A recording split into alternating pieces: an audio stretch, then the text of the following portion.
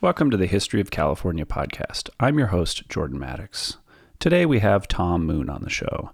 Tom is the History and Culture Coordinator for In-N-Out and is known as In-N-Out's official historian. If you grew up in California like I did, you probably have very distinct memories from this most famous California fast food restaurant. This was such a fun conversation where we covered everything from the history of the restaurant, the invention of radios that powers drive-thrus, the creation of the animal-style menu, and much, much more. Tom is such an amazing resource and so wonderful to talk to. Please enjoy our conversation.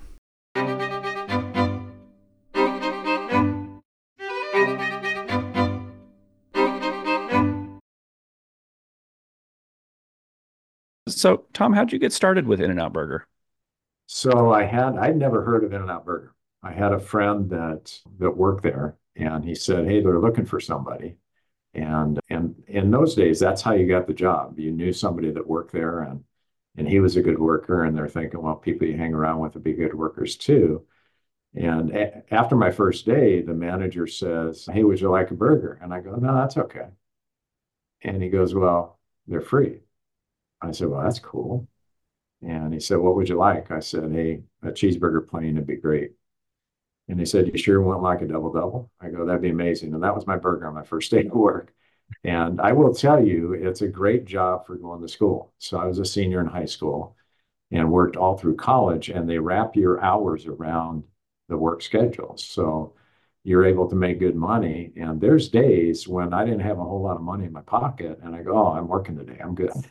So it's an amazing job to have in school. And we have a lot of kids that, work all through college and stuff, and some stay and some don't. But yeah, it's a tremendous job. We're going to discuss some of the details of the history as we go along, but I wanted to give you just an opportunity to talk about how In-N-Out has changed. One of the things that makes In-N-Out great is that it, in some ways, is the same, but there are changes, maybe in operations or the back end, that listeners would be curious to hear about. Yeah, there's dramatic changes, but the burger, fries, and drinks have not changed. A few of the drinks have changed, but everything else has remained the same. When I worked for In-N-Out in the 70s, you had to memorize the orders, the cooks would. So all the way up until the mid 70s, and then we started going with tickets, with paper where we write down the orders. But everything was in your head. So, just picture you've got a back lane that has two speakers, you have a front lane that has two speakers, and then you have the customers at the window. So that's a potential of six orders that you have to keep in your head. And the managers cooked. If you couldn't memorize the orders, you weren't going to be a store manager. So I'm sure there's some that were really good people, but for whatever reason, they didn't have a good memory, and they're no longer, they weren't able to stay with the company. The training has changed dramatically. Before, it was just the manager passing along the training. When I come back, we've got checklists, we've got tests, we've got videos, we've got manuals. All the training had changed, and now we have e-learning, and the associates have their own file that they can kind of judge on how they want to move their career. So each level you move up, there's a pay raise, but there's tasks that you need to complete to get to that. So they can pretty much manage their career. The quality has always been important, and that's remained the same. It's got better with equipment. So we have the same burger, and the same fries, but it's better. We've changed some of the things over the years, like the potatoes used to be Kennebec for many years, and it's a really good frying potato. And now we use chip stock, which they make potato chips out of. So it's a really good tasting. If they're cooked right, they taste amazing. But yeah, a lot's changed, but from a customer standpoint, not much has changed. Yeah, so when I walk into an In-N-Out today, or if I walked in 1981, at least what I'm getting across the counter will be mostly the same. Tastes the same, yeah. Yeah. And that's in part, I think, why people are attached to In-N-Out is that you know exactly what you're going to get at every location. How did Try you real hard. how did you become the historian of In-N-Out Burger? What? So when I came back, it took me a couple of years to get to be a store manager, which I thought I could get there quicker. But knowing what I know now, that's really, really quick getting there. I was a manager for a number of years, and then a divisional manager for 9 years. Can I And pause you real quick? How long yeah, does it typically take someone to become a store manager that works at your company? typical manager is 6 to 10 years to, Okay. to get there. Okay, so I, you start as an associate and then 6 to 10 years, that's, that's kind of the average time. yeah, I would say 10 years is probably in the average range. So there's a lot to learn. And the Kerry started paying the managers where they'd split profits. So the managers, they run it like they own it. So we have terrific managers. We have really good managers. But Lindsay wanted to do a ride along in 2008, and she had taken over officially in 2010. But her dad died in 1999, and she was only 17 years old. And she was on Burger Television. We have a monthly DVD that goes out to the store that just keeps people, up to date on what's going on. As a company gets bigger, how do you keep a big company small? And the way you do that is you communicate in as many ways as you can. So she said, "Hey, I'd love to do a ride along with you." And I said, "How many divisional managers have you done ride alongs with?" She said, "You'd be the first." And I go, "What if I screw it up?" She said, "You're not going to screw it up." I go, "Lindsay, what do you want to do?" And she said, "Just take me to your stores, get me a caramel macchiato at some point, and I think we're good." I said, "Okay, I think I can do that." So I think I had 9 stores, and she was on Burger Television. So it's like showing up with a celebrity. Everybody wanted to take her picture and stuff. And she was really kind on that. And I asked her, I said, "What's your plans?" And she said, "Well, right now I'm just working around the different departments." And she said, "I changed the oil in your car." And I said, "Really?" She said, "Yeah, I like cars and I need to go to accounting next. I don't know a lot about accounting, but their job's important to them. If their job's important to them, it needs to be important to me." I'm thinking, wow, she's going to do great. And she has. She's done spectacular. On the question on the Official historian, yeah. yeah, I was talking a lot about training. I love training, and we have a logo that says in our training department, "Training is our future." You can solve a lot of problems with good training. And so we spent the whole time, and I talked just a lot about the training we were doing in the division. And the next week, the president calls and he says, "Hey, need you to talk." And I went in to talk, and he says, "Hey, Lindsay wants you to go into the training department." So I went into the training department and took over. E-learning was just brand new. We had the learning management system, but that's it. So I put a few people on, and Dan Gimlet populated it with tests and electronic checklists, and then we started doing videos and stuff. But it was kind of a blank slate. And then we're getting pretty far out from our founding, and we've got 50-year people that are walking out the door and 45-year people. And I told my boss, I said, "Hey, other companies have, history and culture directors, and it takes a long time to get your culture. You can lose it quick." And you've seen that with some places where they had a good culture and then they lost it. And I had somebody in mind, and Lindsay goes, "I don't know." And my boss talked to her and said, "I don't know him, but see if Tom would want to do it." And I go, "Wow, I didn't see that coming." So that's been the last 6 years. That's what I've been doing. And it's an amazing job. It's a really good job. Yeah. And obviously preaching to the choir a little bit as a history podcast producer, I think a lot about how, understanding what came before really informs how you choose to live now. And so I think maintaining culture and something as consistent as In-N-Out Burger, it would require you to constantly revisit kind of first principles and those kind of values that have followed the chain throughout its history. And speaking of its history, I want to go back to the beginning. Can you describe Baldwin Park for those who've never been there? So Baldwin Park was really rural. It's 18 miles east of LA.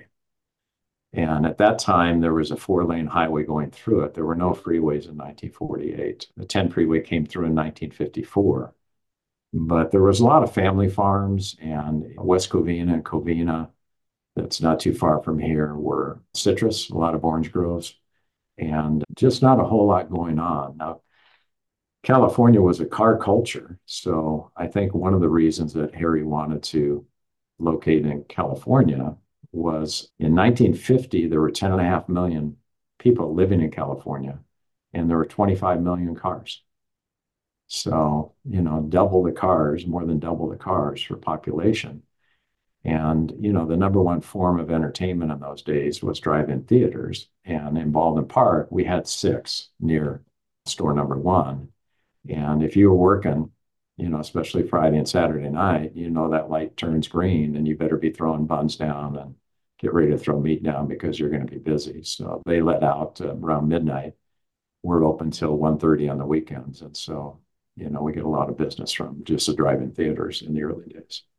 That's fascinating. I didn't think about the connection between drive-in theaters and drive-through restaurants and how they're kind of symbiotic in some ways. That's fascinating. Can you describe the first lot where the first In-N-Out Burger was? I remember we talked about a little bit about the strange shape, but it's had this interesting triangle shape that was Triangle, yeah. perfectly fitted for the restaurant. And I was actually one in, I think it's East Pasadena, that kind of has a similar kind of like right off the road, and you kind of Yeah. slide through at an angle. Do you know the restaurant I'm talking about? Yeah. Pasadena, that's store five. That's the oldest store in the original location for us. Oh, really? Okay, I didn't know that. It was built in 1952. And it's built a lot of other In-N-Outs. It only has three parking places in that, and it does a lot of business. But yeah, the one on Garvey, it was Garvey Avenue, was a four-lane highway in Francisquito. Francisquito is still here. Our store is the third number one that was built. It's on Francisquito, but it was kind of a triangular lot. The drive-through was right on Garvey Avenue, the main highway. And they had some picnic tables, and it was a single lane drive through, and the window was on the shotgun side. And a lot of people have asked why on that side. And one of the nicknames for our stores is Fishbowl. We have big windows. We're proud of the way we prepare our food, and we're not afraid to show it. Where most restaurants you go to, you don't even see the kitchen, but ours is right in view. And going on the shotgun side was the easiest way that you could see the burgers being prepared. So we think, and they had those big bench seats in those cars, so you could slide over if you wanted to. But yeah, we were the first to have the speaker. And best we can figure is we had it in July of 49. And Tom Evans is the first employee of In-N-Out. They called them helpers in those days. He's 97. He's still around. And we're friends. Wow. And I asked him, he started in April of 49. I said, what'd you do before speakers? He said, well, you just stick your head out the window and say, hey, what do you want? Or you do hand signals or go out there. It wasn't that busy in those days. But yeah, in fact, he said a lot of people would stop at the speaker, even though there was no car at the window, just for the novelty of using the speaker. Yeah, let's talk about Harry Snyder, because he's the creator of all of these kind of innovations in the speakers, but also in thinking through the restaurant. Can you talk about what led his path to opening a burger restaurant? Yeah, he actually grew up in the Seattle area. He moved there when his dad immigrated from Holland, and when Harry was 2, they moved to Seattle. And then when Harry was 9, they moved to Santa Monica. And Harry went to high school and stuff there. Later got in the service, and during that time, he did food service stuff as a kid. He grew up during the Depression, just trying to raise money any way he could. And after he got out of the Army, he started a box lunch business up in the Seattle area. And that's how he met Esther. She was working at a restaurant in Fort Lawton, and he was delivering box lunches. A Navy ship would pull in, he'd sell 1,000, 1,500 lunches. Esther said he had just had boxes and boxes and boxes. And she met him when he was dropping some off, and they fell in love in 47 and got married in 48. Started In-N-Out Burger in 1948. Well, and I often think about this, whether Harry would have continued working at In-N-Out Burger if he had patented his radio system that had proliferated across the country. So in some ways, I'm kind of grateful that he didn't become, probably a billionaire, just based on radio patents, and continued to make hamburgers, because I benefited later in life. Why do you think he didn't take out a patent? They started In-N-Out with $5,000. That'd be like $60,000 today, so not a ton of money. And he was down to his last $1,500 when, according to Tom Evans, when In-N-Out opened up. And the only thing he bought new, Jordan, was the salad table, and he used that to store the ground chuck. We did find the original Sears Cold Spot refrigerator that they use, like we use a salad table today, to store the meat and the tomatoes and onions and cheese and spread. But he bought the salad table brand new. and everything else was used, and they were down to $1,500 when they finally opened In-N-Out Burger. So I think he was just cash strapped Yeah. Yeah. because he understood trademarks and copyrights like animal style, double double, protein style. We have trademarks and copyrights on all of those. Wow. Three by three, 4x4 stuff. Let's jump into food and menu. This is kind of a little bit of an obvious question given what we've been talking about. Why has the menu never changed? Yeah, it hasn't.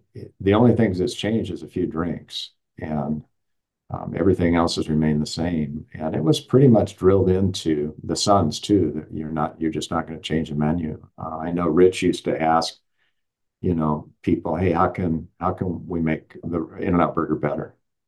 And I was in a fourth managers class, which is entry level managers class, and I said, I think we could do breakfast. We could do an amazing breakfast, and that would just add revenue. And he said, I think we're doing fine on lunch and dinner. So somehow it was drilled in by Harry, and Lindsay wants to just honor her grandparents. That's what they wanted. So I don't see a change in with her either.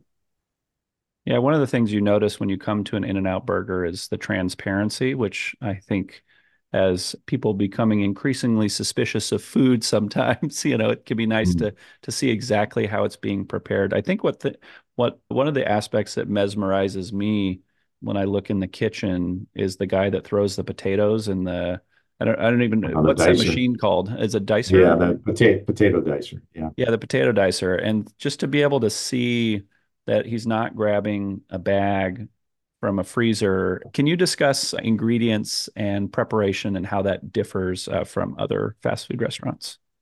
So we go after quality. And in fact, in where we receive our front quarter chucks in the meat room, there's a big beam that says we accept only quality. And they have a saying in the meat room: when in doubt, kick it out. And if they don't like it, it gets sent back. And they don't even need a reason. And every week we send 40 or 50 chucks back.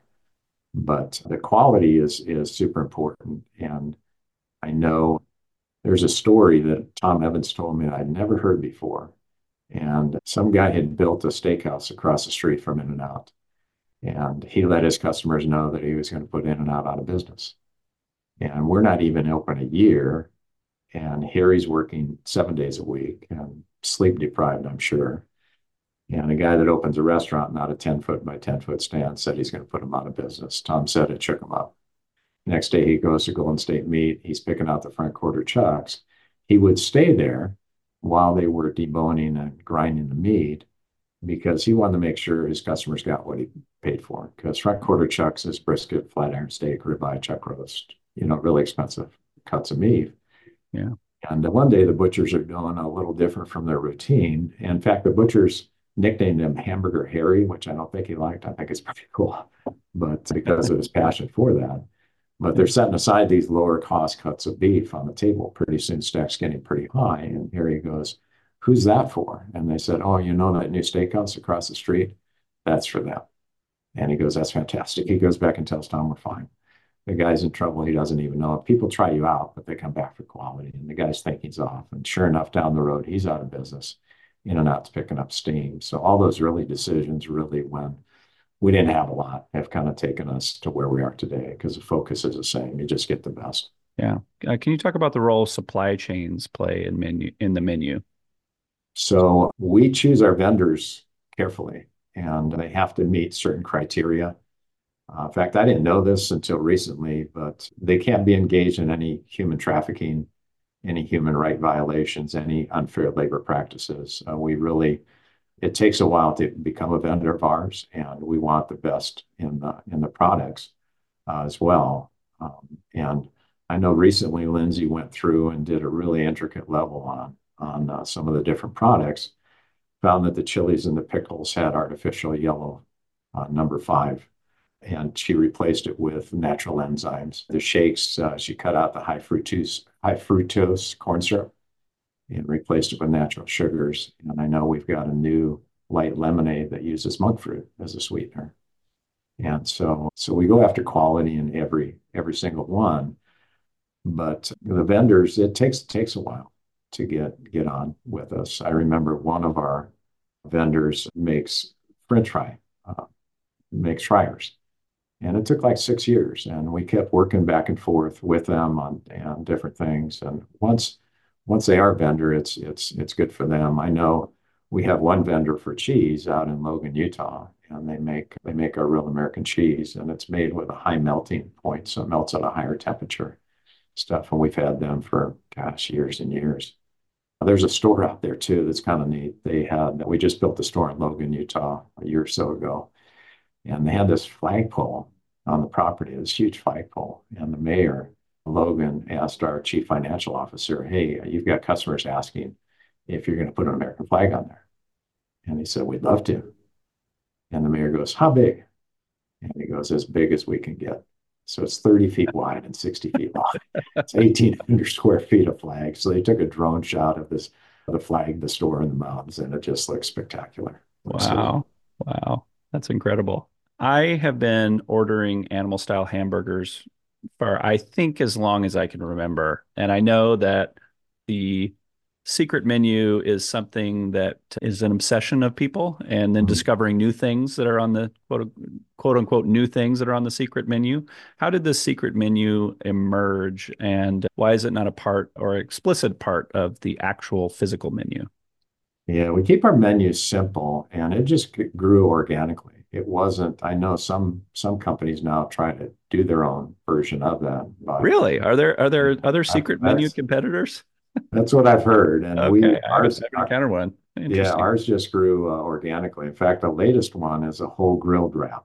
So there's an onion that you can have, you can have regular onion, you can have grilled onion, you can have whole grilled onion where they take the onion and they put it on the grill and they flip it, and it's called the whole grilled onion. And then there's a thing called the Flying Dutchman that's two meat and two cheese. That's named after Lindsay's dad, Guy. His racing tag name was a Flying Dutchman. He liked two meat and two cheese, and that's it. I mean, that's what you get. So what happens is a whole grill wrap goes one whole grilled on one side, the Flying Dutchman in the center, and the other whole grilled on the top. And it just spread like wildfire. I mean, the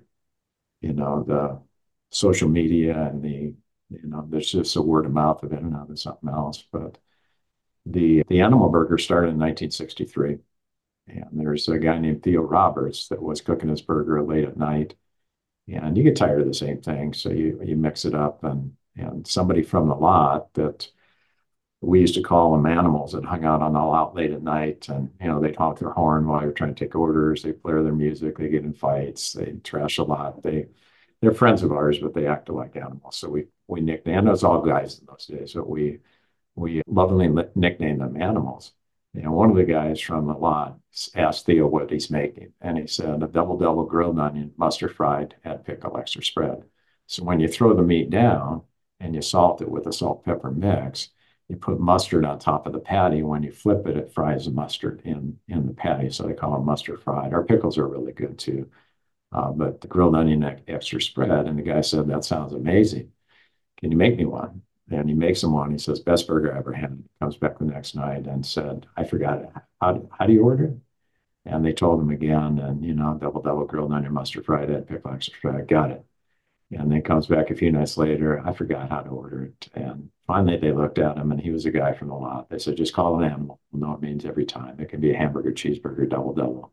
We'll have grilled onion mustard fried extra spread and pickle." And so that's how it got its name. The animal fry started 2002 at a Well, little that's double, pretty recent. I didn't realize that yeah, that was much more recent. yeah, Interesting. at a little double lane drive in West Covina. Mark Martinez was a manager, and he had a customer that wanted to order a grilled onion and melted cheese on his fry and asked if I could do it. And I was his divisional manager, and I said, "I don't know." So I asked my boss, who was a regional manager, Louis Marchesano, and he says, "Yeah, as long as he pays for the cheese, sure." Well, it just started taking off like crazy. So again, the word of mouth and the social media just makes it crazy. Yeah, I was actually watching a LA-based detective TV show. It's called Bosch, and there's a scene where they reference the animal fries, and That's it's funny. a mother-daughter driving, and she's like, "I could make this," and the daughter goes, "No, you can't," just because it's something Funny. about the fries and the way they're made and how they interact with each other. Anyway, I could gush about animal products all day. I want to talk about the limit to the number of patties. Is there a limit to the number of patties I can get on my burger? There is. You can get four. So they used to be unlimited, and you get these frat houses that would order 100 by 100 or 150 by 150, What do and you there do? was Do you just separate them into separate boxes, or so what? there was boxes that you just leave. You attach all the small boxes together, and it looked awful. I remember the president at the time, Mark Taylor, showing it at a divisional manager meeting, and it just looked terrible. He said the biggest burger we're going to do is a 4 by 4. So you can have four Is meat, so four is cheese. it extra cost? What's the extra cost per patty beyond a So they double double? charge, I forget what it is, but they charge per patty and per cheese. Oh, okay. So you can get, but say you don't want cheese, you just want, instead of a double meat, you want four meat, you can do that as well. Yeah.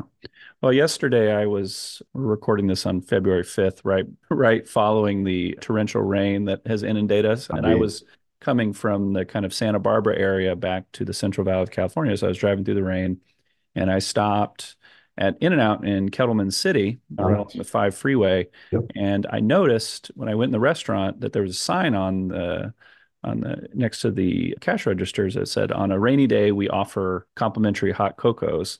Do you anticipate there being other additions to the menu in the future?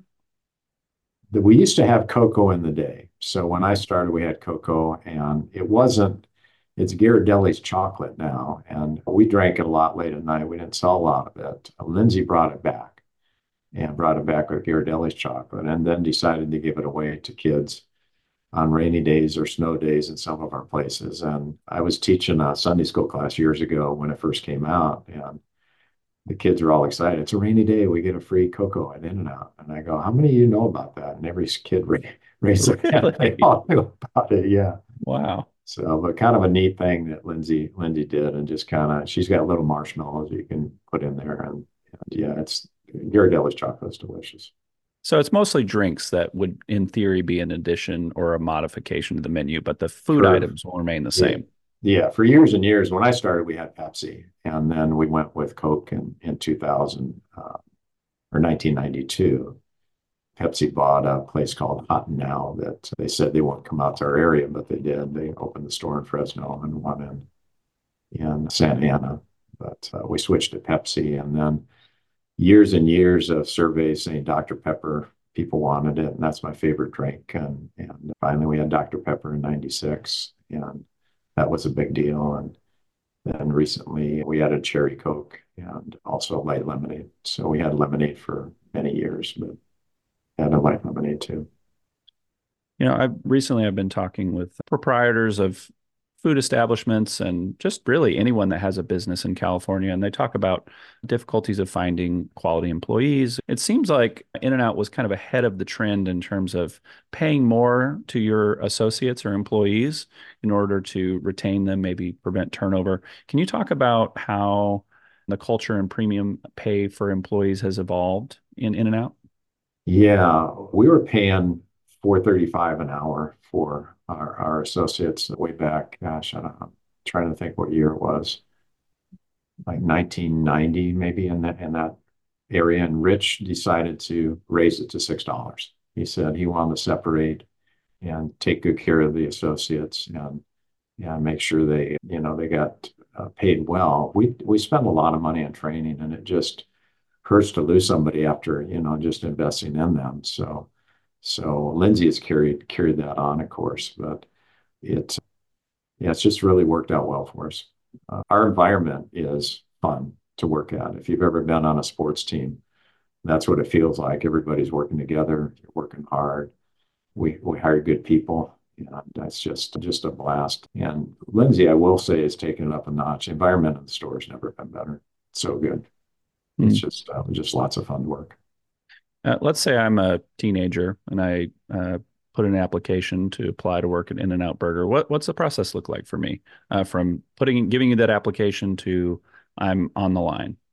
So that gets put up. They apply at a certain store, and that shows up on the manager's computer. If they're looking for somebody, they may call them.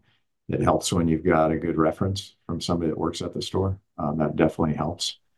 But the manager calls and they'll do an interview, a couple interviews, and then make the decision to hire. And then we have an onboarding system that kind of kicks in on we call it Arrow, our e-learning. Everything falls under the Arrow. So we call it Arrow, and they apply on that. Can you talk about the different steps within the employee system, kind of where you start out at the quote unquote bottom and then work your way through the various different kinds of jobs that are at a typical store? So you'll start at level one, and then you'll get to level two, doing order taking and those type of things. And level three is more on that and being able to order outside and hand out orders and work windows, those type of things.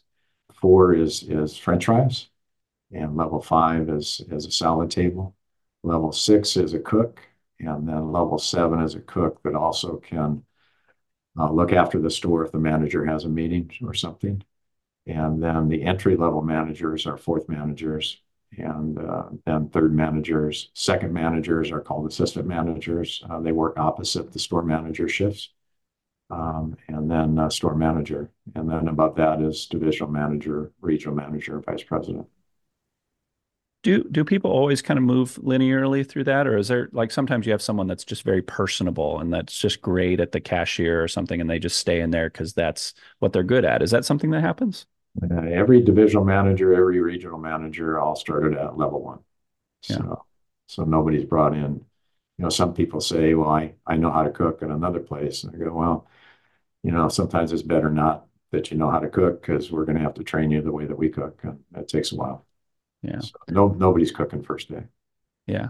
How many or what percentage of your staff make their careers at In-N-Out Burger, at different levels? I know you mentioned that it's a great job when you're in college, but how many people continue to work there after Yeah, we something love like it that? when they stay. I'm not sure what the percentages are, but I think one of the interesting things, Jordan, is we set people up for success in life because we teach strong values like you take good care of the customer, you do the right thing, you go after quality, you work hard. All those values carry.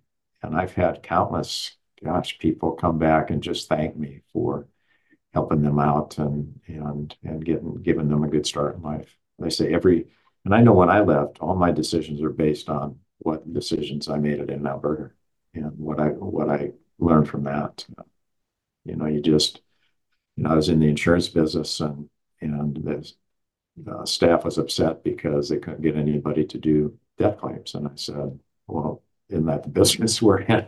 I'm a little confused. And I said, yeah, but you don't make money for it. I said, I'll take them all. Those are our customers. I'll take care of them. So, Yeah. and that helped me in my career with that company for sure. Just a couple of weeks ago, I had to take my car in for a tune-up at my dealership, and I had to wait for 2 hours. And so I kind of wandered around looking for somewhere to sit. And there was another fast food restaurant, not In-N-Out Burger, that was really the only option for me. And I went in there.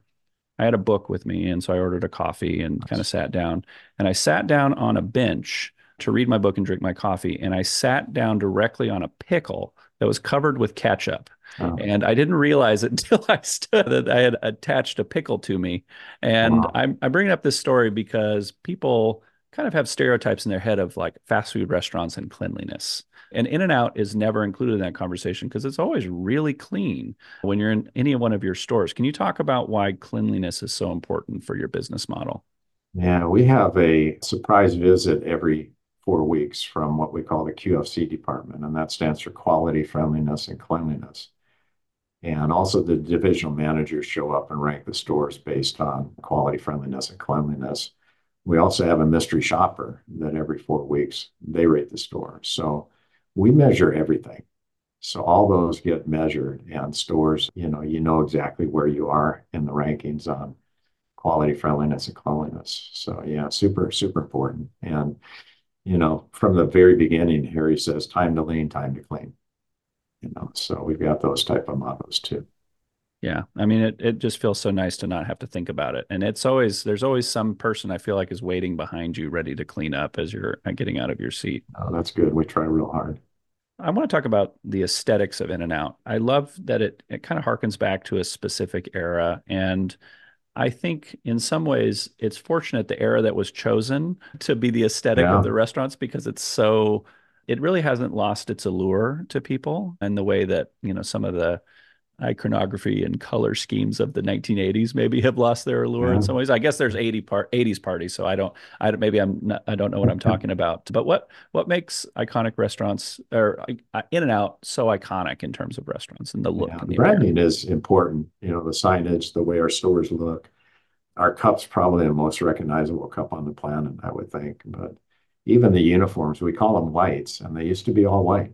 We had a white apron, and Harry wanted everybody to, white looks clean. And now we have the red aprons. We still call them whites. So time to get in your whites. But I know one time I talked to one of the vice presidents, and I said, I think we should do baseball hats for the guys, and I had a whole pricing thing. And he said, our customers like the hats the way they are. So they will stay. One of the things that's a frustration for some people, especially family members I have that live on the wrong coast or the East Coast, they they like their Shake Shack, but they wish they had an In-N-Out as well. Can you talk about the history of expansion in In-N-Out and why it's kind of moved at a maybe some people might say slow but methodical pace? Yeah, we want to be able to staff it properly. But I know we just opened up in Meridian, Idaho, and that store opened up really busy. We tried to open two stores the same day, and it just didn't. You know how with real estate sometimes it just doesn't work out. And I think it's kind of interesting. Lindsay dedicated that store to her customers, which I think is pretty cool. She said we're 75 years old because of our customers, and so if you go there, there's a plaque dedicated to the customer. But we want to grow at a pace that we can, support. So I think that's probably why. I know this last year they announced that we're going to build a warehouse in Tennessee, and we'll build it this year and open stores next year. And we're going to open up in, oh gosh, uh, right next to Texas. We'll open a store in New Mexico this year, and maybe another state, but not sure. Yeah. Do you think, given that given the just the isolation of Hawaii, that they'll ever have an In-N-Out burger? Well, Rich was big on Hawaii. In fact, he got married in Hawaii and had a car shipped over there to get married in Hawaii. And I think had he lived, we'd definitely be in Hawaii. But yeah, I don't see that happening anytime soon. But that would Um, be amazing. I that would volunteer. that would be if there was an In-N-Out burger in Oahu, I'm sure it would be your busiest store, hands down. How, sometimes even a smaller city can have multiple stores. How do you think about oversaturation, like having too many stores in an area? Is there like a kind of a distance between stores that's kind of like a limit in terms of how close they can be to each other, or do you not think in those terms? Well, some of our stores are really close to each other. I think we think in the terms of impacting stores that are too busy. Yeah. For example, we've got a store in National City that's just really, really busy. We've opened stores around it to help make the customer experience better. Interesting. So it's more about the busyness of a store than thinking about like a new market necessarily, or that just it kind of depends. Depends. Sometimes a location will come up, but yeah, we definitely like to impact Yep, stores that are, you got know, it. What I know a lot of other fast food models have opted for the franchise approach. Why has In-N-Out not chosen to go that way? boy, that was drilled into the kids that you just don't do that. Same with going public. It just changes the way the store is. And I'm glad Lindsay wanted to run the store to begin with, the stores, and that she's kept that same thing. She wants to be true to what her grandparents wanted. Before we close with book recommendations, I want to hear what your In-N-Out order is when you go into any restaurant. Okay, so I'll order a double single, which is two meat, one cheese. And I like it plain. I like the toasted bun. I like the taste of the meat. And every now and then I'll order a lettuce wrap. And I thought now a thing is a tomato wrap, which I thought was ridiculous. And I tried one and they taste so good. Really? Yeah, so instead of two pieces of lettuce, It's a tomato on one side, tomato on the other side of the burger. I was trying to visualize that. It feels kind of like a maybe I guess you'd have to really keep it in the wrap in order not to get your hands all Yeah, covered it's in whatever messy. that It's tomato goo messy, is. but it's delicious. Yeah. That's wonderful. And no fries for you? I do love our fries. Yeah. In Yeah. fact, I had fries today. They're good. Sometimes I'll order them no salt, but I do like the fries. I'll tell you my order and then you can give me some feedback on it because when I Yeah. tell people my order, they think it's kind of ridiculous. I don't do fries, but I do two single hamburgers Okay. because I get sometimes I eat your burger and I get to the end of it because I tend to go kind of sequentially. So I'll have one thing. I don't eat them simultaneous. Okay. And I would get to the end of the burgers and I would just be dissatisfied because I wanted to keep I wanted because One more. I bet the burger is the most important part for me more than the fries. Sure. And so I just started ordering two, and people think I'm crazy. That's And awesome. my wife does the same thing. So when I go to In-N-Out, I order four burgers. And then usually the person taking my order is like, do you want any fries or anything? Or have you heard of someone that orders my order before where they just exclude everything else and just get as many burgers as they can stomach?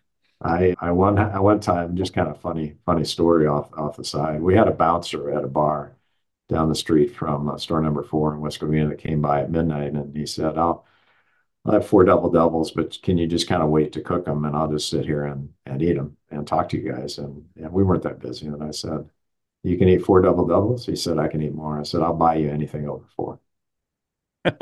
He ate 10 double doubles.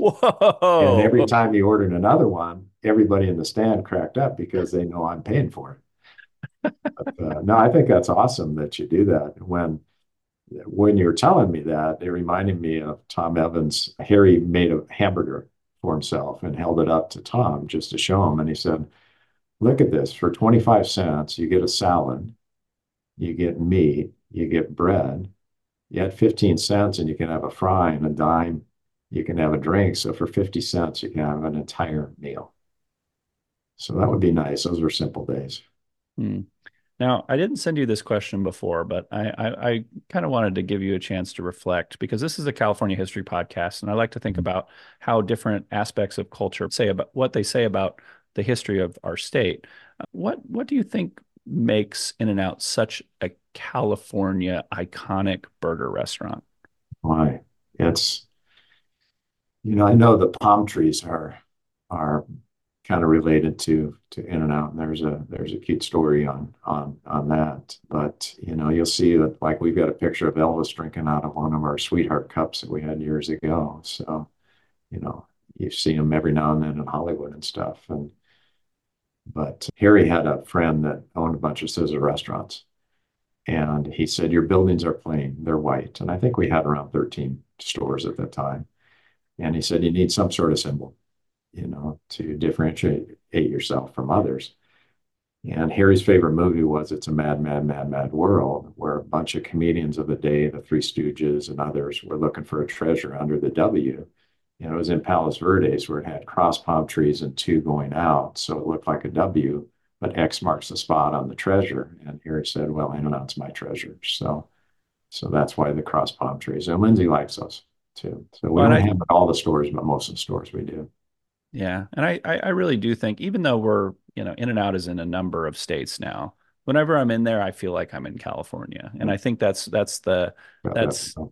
love that feeling, even if I'm in Vegas at the In-N-Out there or, in Arizona getting an In-N-Out Yeah. burger. So Yeah, well, we were in California for a long time. Our 80th store was in Las Vegas. That was our first store out of state. So, wow. so Wow. we spent a lot of time in California and still do. Well, I'm sure that store in Vegas is going to be bananas this next week. So Oh my, yeah, for that poor store sure. manager there, For sure. Yeah, I'll send a burgers. little word of Burgers up. Yeah. across the border to him. Let's close with book recommendations. What are three books you'd like to recommend to So we listeners? got to go with the in and outs of the in and out. And Lindsay did a really great job on the book. And one of my favorite books is How Full Is Your Bucket? And it's written by a grandfather and grandson, Tom Rath and Donald Clifton. And his dad or his grandfather was the one of the first big ones on positive psychology. And he said everybody walks around with a bucket. When it's full, you feel great. When it's empty, you feel lousy. Everybody also has a dipper, so you can dip in your bucket and fill somebody else's bucket up through kind words or deeds. And when you do that, the weird thing is your bucket gets filled up too. Or you can take from somebody's bucket through unkind words or deeds, and you diminish yourself. So you have a choice every day to fill buckets or not. It's choice that will affect, and it's got some statistics in it, your longevity and your happiness. It's really a good book. It's got a thing called the Strengths Finder, which they spent millions of dollars on. It's the Gallup organization on putting together a test, and it gives you your 5 most dominant strengths out of, I think there's 32 strengths. And the thinking is you run with your strengths and minimize your weaknesses. So it's a tremendous book. And then I love the new 1 Minute Manager. So it's a rewrite on the old book, and it's basically servant leadership. And I remember Lindsay, when she was first coming on board, saying servant leadership is a preferred style of management here at In-N-Out Burger. And it's a book definitely on servant leadership. It's good. Yeah, I enjoyed Lindsay's book, and right before the interview, I picked up another book that actually came out in 2010. I think it's called Behind the Counter, In-N-Out Burger or something. Are you familiar with that one as well? I am, yeah. Well, they didn't contact us when they wrote it, but oh, really? Okay. yeah. What's the general view of how that book? I think overall there's some inaccuracies in it, but I think from a customer standpoint, I think if they read it, I think they probably like it. Yeah. Well, but Lindsay's is the real deal, and it's really well done. Yeah. It's definitely. I don't know what I was expecting when I started to read it, but the way she pulls on your heartstrings as well is wonderful, and really makes you fall in love with the restaurant and its history and her family in particular. Yeah. So I appreciate you doing this with me, Tom. I love the restaurant. I'll keep ordering that same thing for probably as long as I live. So I appreciate you taking the time. And I really learned a lot through this conversation. Great, Jordan. It was fun sharing with you. Thanks for listening, everyone. If you enjoyed this podcast, please consider supporting us by either giving us a rating and review or by making a financial contribution at our Patreon page, which is www.patreon.com/historyofcalifornia. We'll see you next time.